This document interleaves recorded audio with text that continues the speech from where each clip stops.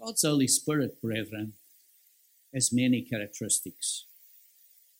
You know, when you read in Galatians 5:22 and 23, love, joy, peace, long-suffering, kindness, goodness, faithfulness, meekness, and self-control.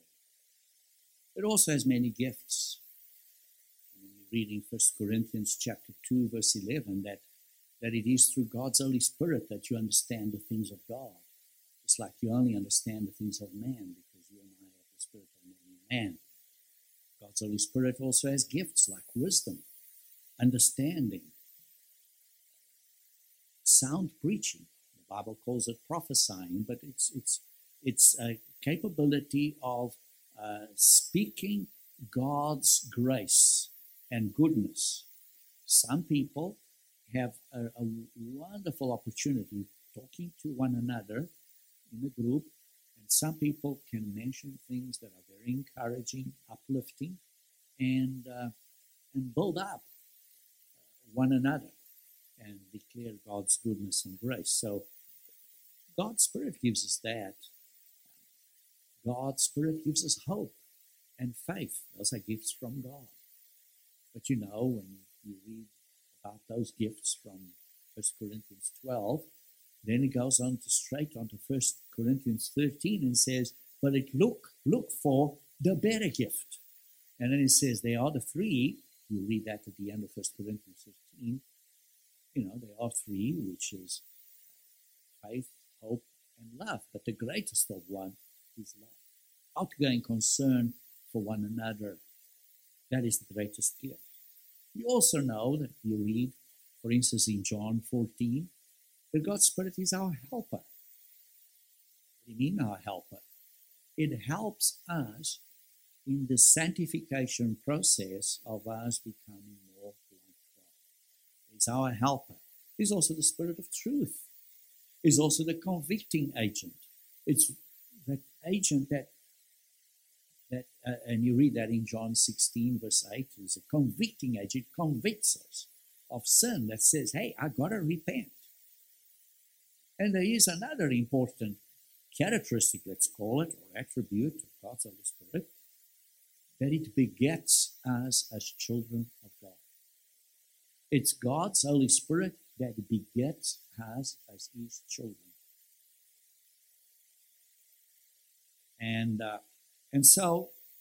And you read that in Romans 8. Okay, so we are His children, and He gives us the spirit of sonship that we cry to Him, Abba Father. But there is another very important characteristic of God's Holy Spirit. And God's Holy Spirit is tremendous spiritual, dynamic, supernatural power that can be part of our minds, can be in us. It's God's very nature, His very essence in us. Maybe in modern language, it's like it's God's own DNA in us. And it's His mindset. And it's with us before we're baptized, and it's in us as well when we are baptized. So God's power through His Spirit is an enormous power. Turn with me to Acts chapter 1, verse 8. Acts chapter 1, verse 8. And here is Christ telling the apostles just after He resurrected during those few days before He ascended to heaven, in Acts 1, verse 8. Acts 1, verse 8, because it says, wait for God's Holy Spirit, wait in Jerusalem for it.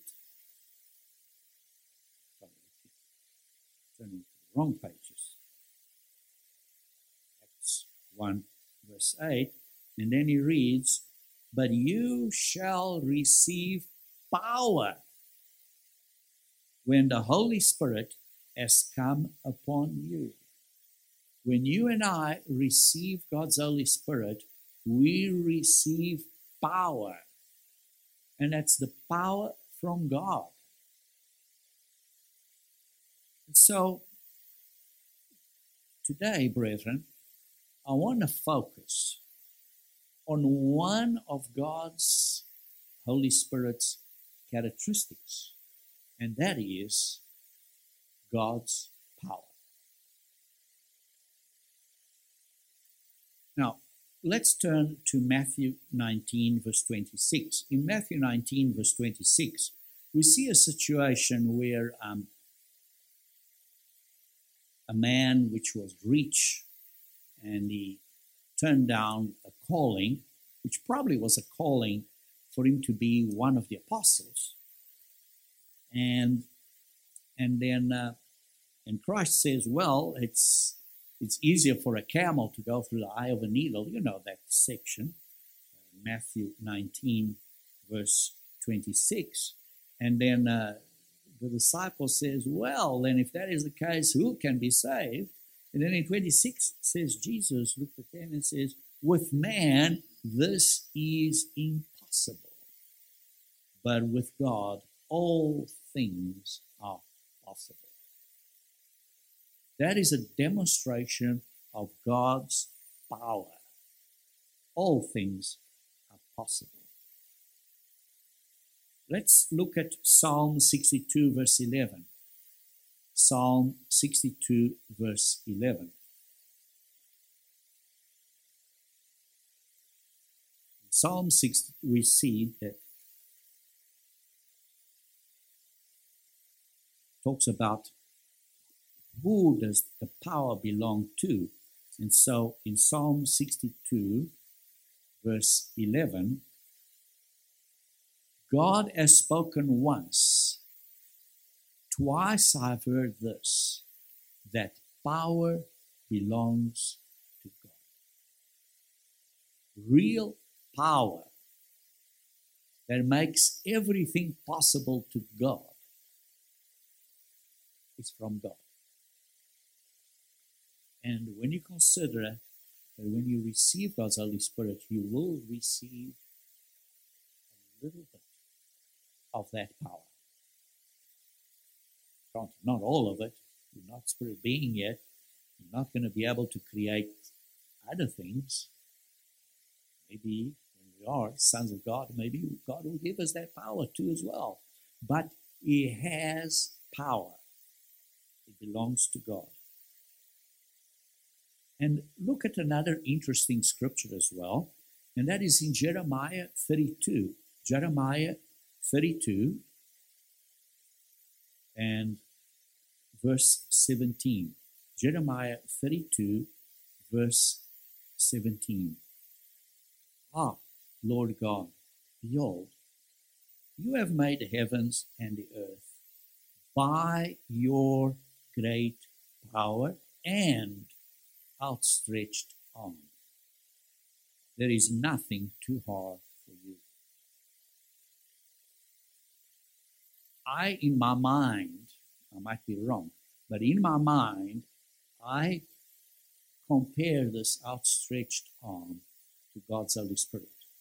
It's how God reaches beyond through His Spirit. So it's how God, through His Spirit, that's how He's able to reach and go all over, because it's His Spirit that reaches everywhere. And then we read in Hebrews chapter 11, verse 3, in Hebrews, which is the faith chapter, and Hebrews chapter 11, verse 3, by faith we understand that the worlds were framed by the word of God. So God spoke, and that's His authority, that is His power, and through His speaking, He then used His power to actually create. He framed the worlds were framed. So, because he spoke, and let's call it his creative energy, created the physical world. It's just amazing how God has power. This is backed up by a number of other scriptures. Let's also look at Psalm 148, verse 5. Psalm 148, verse 5. Psalm 148, verse 5.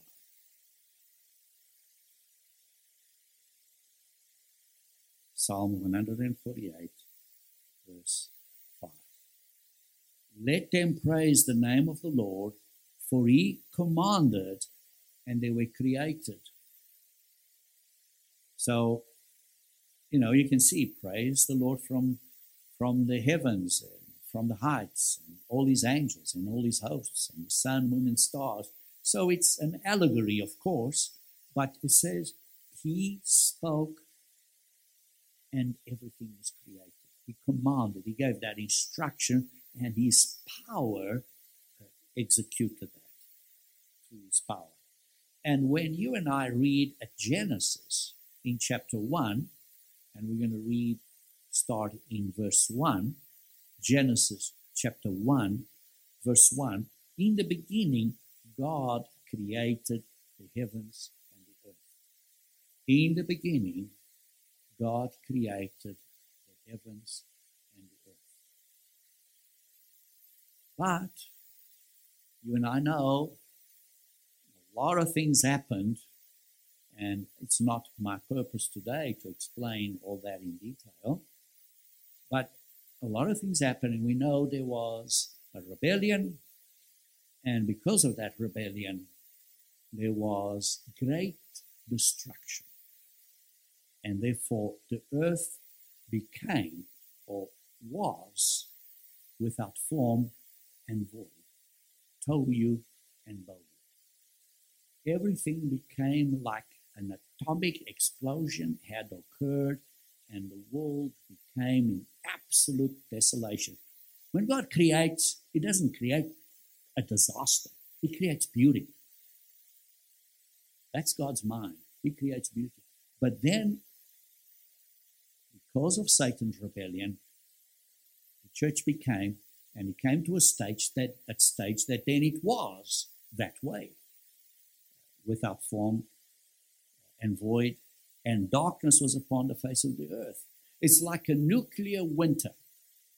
When you have a nuclear explosion, you've got these clouds, and there's just this vapor and stuff in the air that light can't shine through. It's just complete darkness. Complete darkness. And so that's how the earth then became. But then God gave the instruction to actually start to recreate the earth, as you and I know. And he did that in 6 days. And through that recreation, he used his outstretched arm, his power, his Holy Spirit, and then we see the Spirit of God was hovering over the face of the waters. So there was this vapor, dust, filth, that no light could come through, and then there was this water covering the earth like a flood. Geologists actually prove that there were 2 floods. There was the Noah flood and there was the earlier flood. So this is the first flood before Noah's. So and the waters covered the earth. And then God said, let there be light. And there was light. So God's Spirit, which was hovering over the face of the earth, God's power, God's outstretched arm, changed that environment so that the light starts shining through to the earth, and there was light. It still needed a bit more cleansing for as an observer that would be on earth, would then be able to see the the sun, the moon, and the stars. As you know, it was later. But we know that day and night already existed, that 24-hour already existed. So the sun, the moon, and stars were already there. You just could not see it because it says that was the first day, night and day. So there is that cycle that happened. So it just shows God's power. And then we see also we see the creation process or the recreation process, but then he did create animals and he did create mankind. And then we read in Genesis 2, verse 7, and it says a little bit further down, when it says, it's repeating what happened on the sixth day, and it says in Genesis 2, verse 7, and the Lord God formed man out of the dust of the ground. Now think about it. God's power, his outstretched arm, through obviously God, through the instruction he gave to Christ, which was the Word, and Word then he used the spiritual power which proceeded from the Father. The Word used this power, and then he formed man. Now, what do we have here, brethren, is basically a corpse. At first, it's a corpse. He formed man. So God created this physical being with all the organs in his body ready to be switched on, ready to be activated. It's like you go to Walmart and you buy a computer. It's there, but it's not working yet. It's just you haven't plugged it in, you haven't switched it on yet. So there was this body so intricate and so interconnected of all its organs in the body, but they were not yet activated. They were not yet switched on. For instance, he created a heart and all the circular system. It was there, but it was not working yet. He created the lungs and the whole breathing system, but it was ready to be switched on. But it wasn't switched on yet. He created the stomach and all the mechanism from the mouth all the way to the stomach, and from the stomach to the intestines, and that whole capability of eating and digesting food and absorbing all good nutrients that will then go into the bloodstream, and the capability of throwing away all unused matter. And I don't have to explain more details than that, but throwing away all unused, all that system was there, ready to be activated. He created also the kidneys and all its system to filter the blood and to keep that blood fresh, so it would then, when it would circulate, it would then feed all the cells, all the way down to every little cell. So he created all that, and he created a brain. Yes, that being, Adam, had a brain. It's like in a computer, you've got the processor, but it wasn't switched on yet. He created the brain, but it did not have, like in a computer, the software loaded. The operating system wasn't loaded yet. And so what God created, this body of flesh, potentially with great capability, but it was not alive yet. And then, as you read in verse 7, he says, and then he breathed into his nostrils the breath of life, and man became a living being. That means that body became alive. The switch was turned on. Started breathing, The blood started pumping, the mechanism started working at a physical level. But at a spiritual level, God gave man at that moment a spiritual capability to make the brain think like the brain of a human being. And that's what you and I call the spirit of man in man. The spirit of man in man. So the brain now is functioning and able to think at a level of a human being. So when you turn, for instance, at 1 Corinthians chapter 2, verse 11, 1 Corinthians chapter 2, verse 11,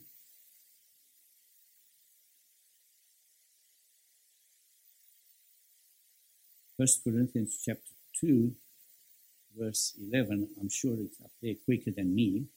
My fingers are slow. Right, it says, "For what man knows the things of a man except the spirit of man which is in him?" You see, mankind, for many years ago, mankind was always puzzled. How come the brain of certain animals is just as mechanically, physically, the physical characteristics of that brain are so similar to the capabilities of a human brain, in other words, of the processing power. But it cannot, in an animal, that brain cannot think of the things of a man, because it requires a special, let's call it, an operating system in that brain that makes that brain function like a man, which is what we call the spirit of man in man.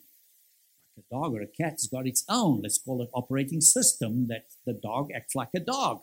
It's got its own version of capability to make that brain be a brain in a way it is. You look at some birds, they born, and the moment they're born, they know exactly where to fly and whatever it is, and roots, whatever it is, how they've been pre-programmed, let's call it that. But we are not pre-programmed. We have the capability of learning. We are different. We have a spirit of man in man. And we read that in verse 11, "Even so, no one knows the things of God except the Spirit of God." And there is an amazing thought. Think about it. Let's, for instance, you go to a monkey at the zoo and speak to that monkey and tell him about algebra and about Beethoven or about artificial intelligence or whatever it is, about computer programming, and I think you'll become a lot more intelligent, won't you? Well, you won't, because he does not have the spirit of man.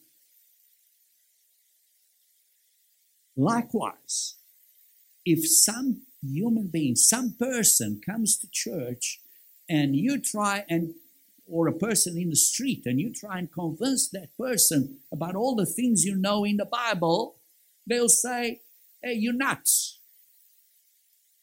Unless God's Spirit is working with them. When God's Spirit is working with them, then they start saying, "Yeah, you make sense. Then I'm going to ask you a few more questions." You see, that helps to understand that the spirit of man in man makes our brain think at a human level. But for you and I to think at a God level, you need an additional bit of spirit, which is the Spirit of God, to make that, to bridge that gap. So, I'm deviating here, but the point is, without the spirit of man,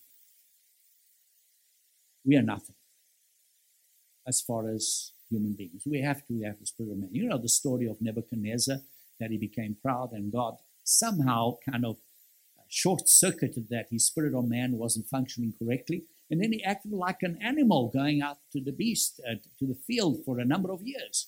And when God says, okay, fine, then you've repented now, and then he became a human being again. I mean, I'm trying to simplify it, but just to help you to understand this. So, getting back to the creation of man, which we covered in Genesis 2, verse 7. God's power through his outstretched arm that is used by Christ, because it comes from the Father, but he delegated everything to Christ. God's power in that was executed through Christ. And God then, through the power of his Spirit, created mankind. God's Spirit, therefore, is everywhere, because that's God's outstretched arm. It's everywhere. Look at Psalm 139. Psalm 139.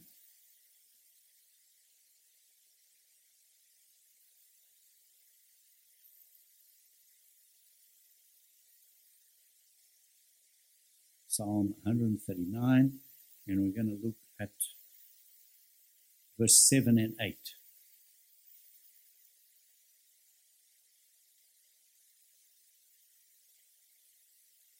Where can I go from your spirit? Or where can I flee from your presence? You see, you can't go anywhere from God's Holy Spirit, because God's Holy Spirit is everywhere. It's God's outstretched arm is how God is able to reach everywhere. Where can I flee from your presence? If I ascend into heaven, you are there. If I make my bed in hell, behold, you are there. In other words, there's no place you can go. No place. God's Spirit is everywhere. Look at Nehemiah chapter 9. Nehemiah chapter 9.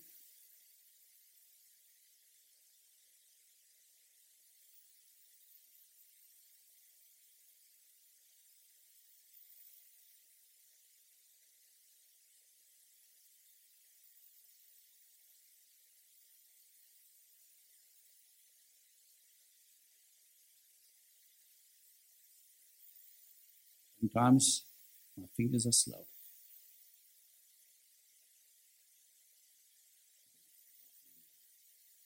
It was here early on today.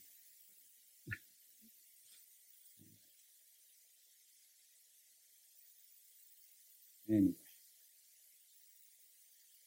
There it is. Found it. Thank you. Nehemiah chapter 9, verse 6.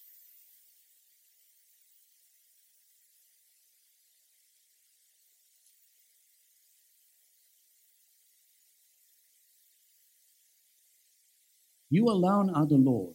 You have made heaven, the heaven of heavens, with all their host, the earth and everything in it, the seas and all that is in them, and you preserve them all. The host of heaven worships you. You are the Lord God. You chose Abram, and you brought him out of Ur and the Chaldeans and gave him the name of Abram. You found his heart faithful before you and made a covenant with him to the land of the Canaanites, the Hittites, and Amorites and things like that. You are righteous. So, God is everywhere. He's made the heavens. He made everything. And he preserves everything, like you see in verse 6. And you preserve them all. God has made everything and preserves everything. So, God's power is amazing. We also see that in Hebrews chapter 1, verse 3. Hebrews chapter 1, verse 3.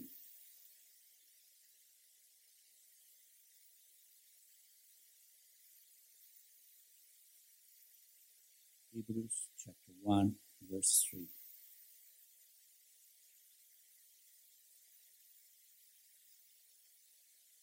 Says, talking about Christ, who being in the brightness of his glory, that's the Father's glory and express image of his person, and upholding all things by the word of his power.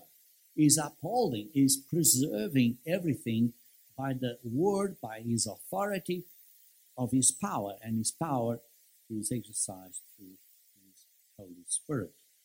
So, it is important for us to understand also that the Father is working through Christ. That when God is working, he gives an instruction and he's delegated everything to Christ. Let's look at Luke chapter 10, verse 22. Luke chapter 10, verse 22. You also find that in Matthew 11. But Luke chapter 10, verse 22, all things have been delivered to me by my Father. Everything has been delegated to me by my Father. This was when Christ was still a human being. So you're saying everything has already been delegated to me. It was delegated to him right at the beginning when the two discussed and this plan was drawn out. And we also read that in Matthew 28, verse 18, after Christ was resurrected, he says, all authority has been given to me. Matthew 28, verse 18. And Jesus came and spoke to them, saying, all authority has been given to me in heaven and on earth. So the Father has delegated all this mission critical of creating human beings to be sons of God. He delegated this job to Jesus Christ. That's why Christ says, I'm the Alpha and the Omega, the beginning and the end. He is doing it all. And you read in other scriptures that at the end, he says, when it's completed, he will then say, he'll hand it all to the Father. Like saying, the Father, yeah, it is, mission accomplished. So, but Christ is using the power that God has given him, God's Holy Spirit, which is his power, to do all the creating. Look at Psalm 66, verse 7. Psalm 66, verse 7. Psalm 66, verse 7.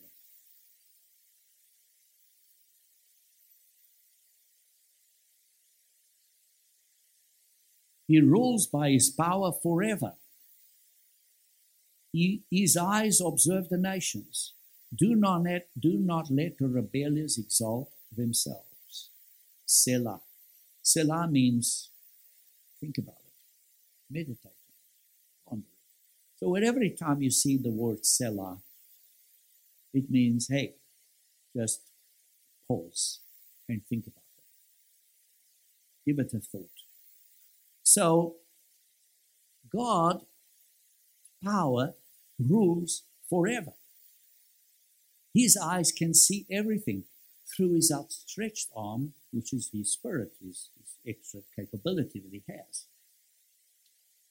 So he controls the whole universe. He sustains everything, all by his power. You read that in Romans chapter 1, verse 20.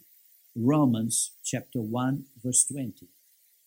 When it says, you should know the things that God exerts by what he created.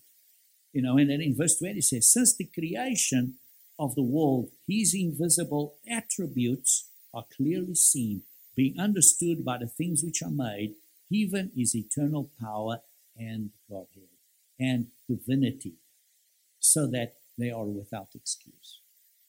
If you just look at the beauty of the creation, of everything God has created, of the human body, of animals, how so many things are interrelated, and what they call them symbiotic, that one could not live without the other.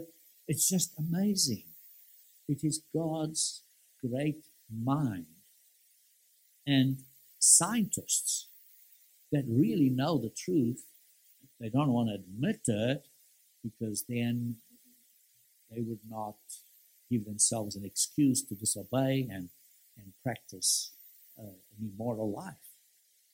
But one day, when they look God in the face, when Christ is judging them, they will have no excuse.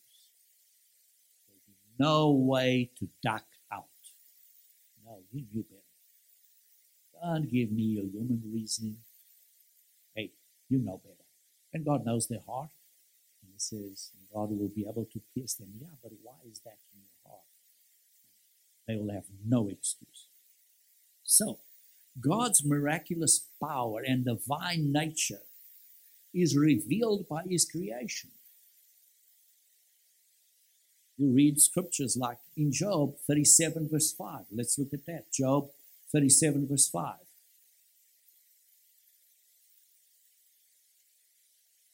Job 37 verse 5. God thunders marvelously with His voice. He does great things which we cannot comprehend. God speaks. That's His instruction. And things happen. As a side, it's interesting. If you study a little bit about the genetic code, you know that genetic code is actually instruction, verbs, action, and therefore causes cells to behave this way or that way. It's like God's word instruction is written into that genetic code, and therefore that cell behaves that way. Maybe it's coincidence, but I think it's amazing. So, God speaks, and through His power, He makes great things. Look at Luke chapter 1, verse 37. Luke chapter 1, verse 37. I know it's a bit of a Bible study and turning to a lot of scriptures.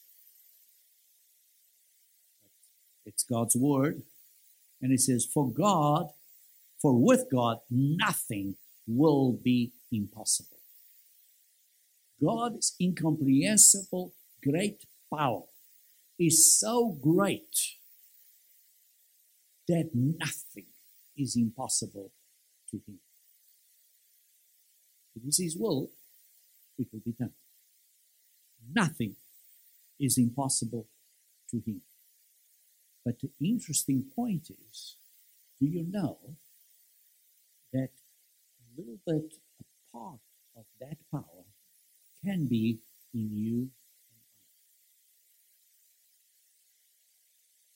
You see, God has many characteristics and attributes, and those through His Spirit, we have went through them, we showed a number of them, love, joy, peace, and others, and wisdom, understanding, and we looked at how God is powerful. God's Holy Spirit helps us to make understand the things of God. He's the Spirit of truth. He's our helper. He's our convicting agent. And as we read in Acts chapter 1, verse 8, we receive that power when the Holy Spirit comes to us. When we receive God's Holy Spirit, we receive a portion of that power. Now, what portion of that power He gives us?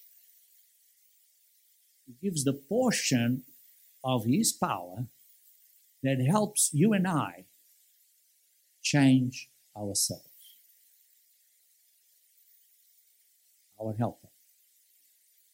He does not give a portion of His power for us to change our spouse or anybody else. He gives a portion of His power for you and I to change moi, me, myself, and I.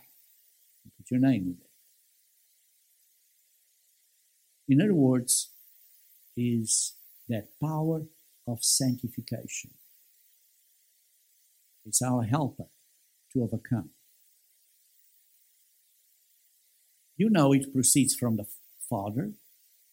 You know, John 15, verse 26, let's look at it. It's important for us to read that in the Word rather than just me mentioning it. But John 15, verse 26, for when the Helper comes, whom I send to you, I, Christ, send it to you. Everything's been delegated to Christ. And when I, Christ, send to you the power, so it's Christ that baptizes us with the Holy Spirit, not the minister of God. The minister of God baptizes you in water for repentance. Then the minister of God lays hands on you and asks God to honor his promise to give his Holy Spirit. God knows your heart. And if you have indeed repented and you trust in him, or you can deceive the minister, but you don't deceive God. And if God therefore sees that you have indeed repented, then Christ will baptize you with the Holy Spirit according to the promise, because that's what God wants to do on the condition that you and I have indeed repented. So, it says here, when the Helper comes, whom I shall send to you from the Father, the Spirit of truth, who or which proceeds from the Father. God's Holy Spirit comes from the Father. That's why he is our Father, because that Spirit begets us, that he is our Father. Not Christ is our Father, the Father is our Father. But Christ is our intercessor, that which gives us God's Holy Spirit. So, the Spirit proceeds from the Father. And God only gives the Spirit to those who obey him. Acts 5, verse 32. That God gives his Spirit to those that obey him. So, that's why God's Holy Spirit convicts us, and we have to repent, and we have to commit through baptism, which is a commitment, which is a vow to God, that we are going to live now a different life, go from the old man to the new man. And then God gives us his Holy Spirit because we are obeying. And as long as we obey, he gives us more and more of his Holy Spirit. That's why it says, repent and believe, and you shall receive the Holy Spirit. But you have to indeed repent and commit to obey. So, brethren, you and I can have that power of God, which it's enormous. But God today is only giving you a little portion of that power to help you overcome yourself, to change yourself. I don't know how much of his power he'll give when you will become a spirit being. Maybe to some people he'll give some talents or capabilities through his power, and to other people give other talents or capabilities, like today. Some people have talents to play music, lovely music we have here. Other people have other talents.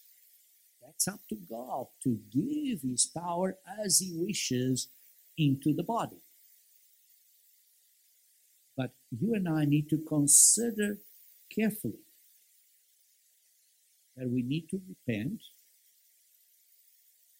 That means change. That means commit to obey.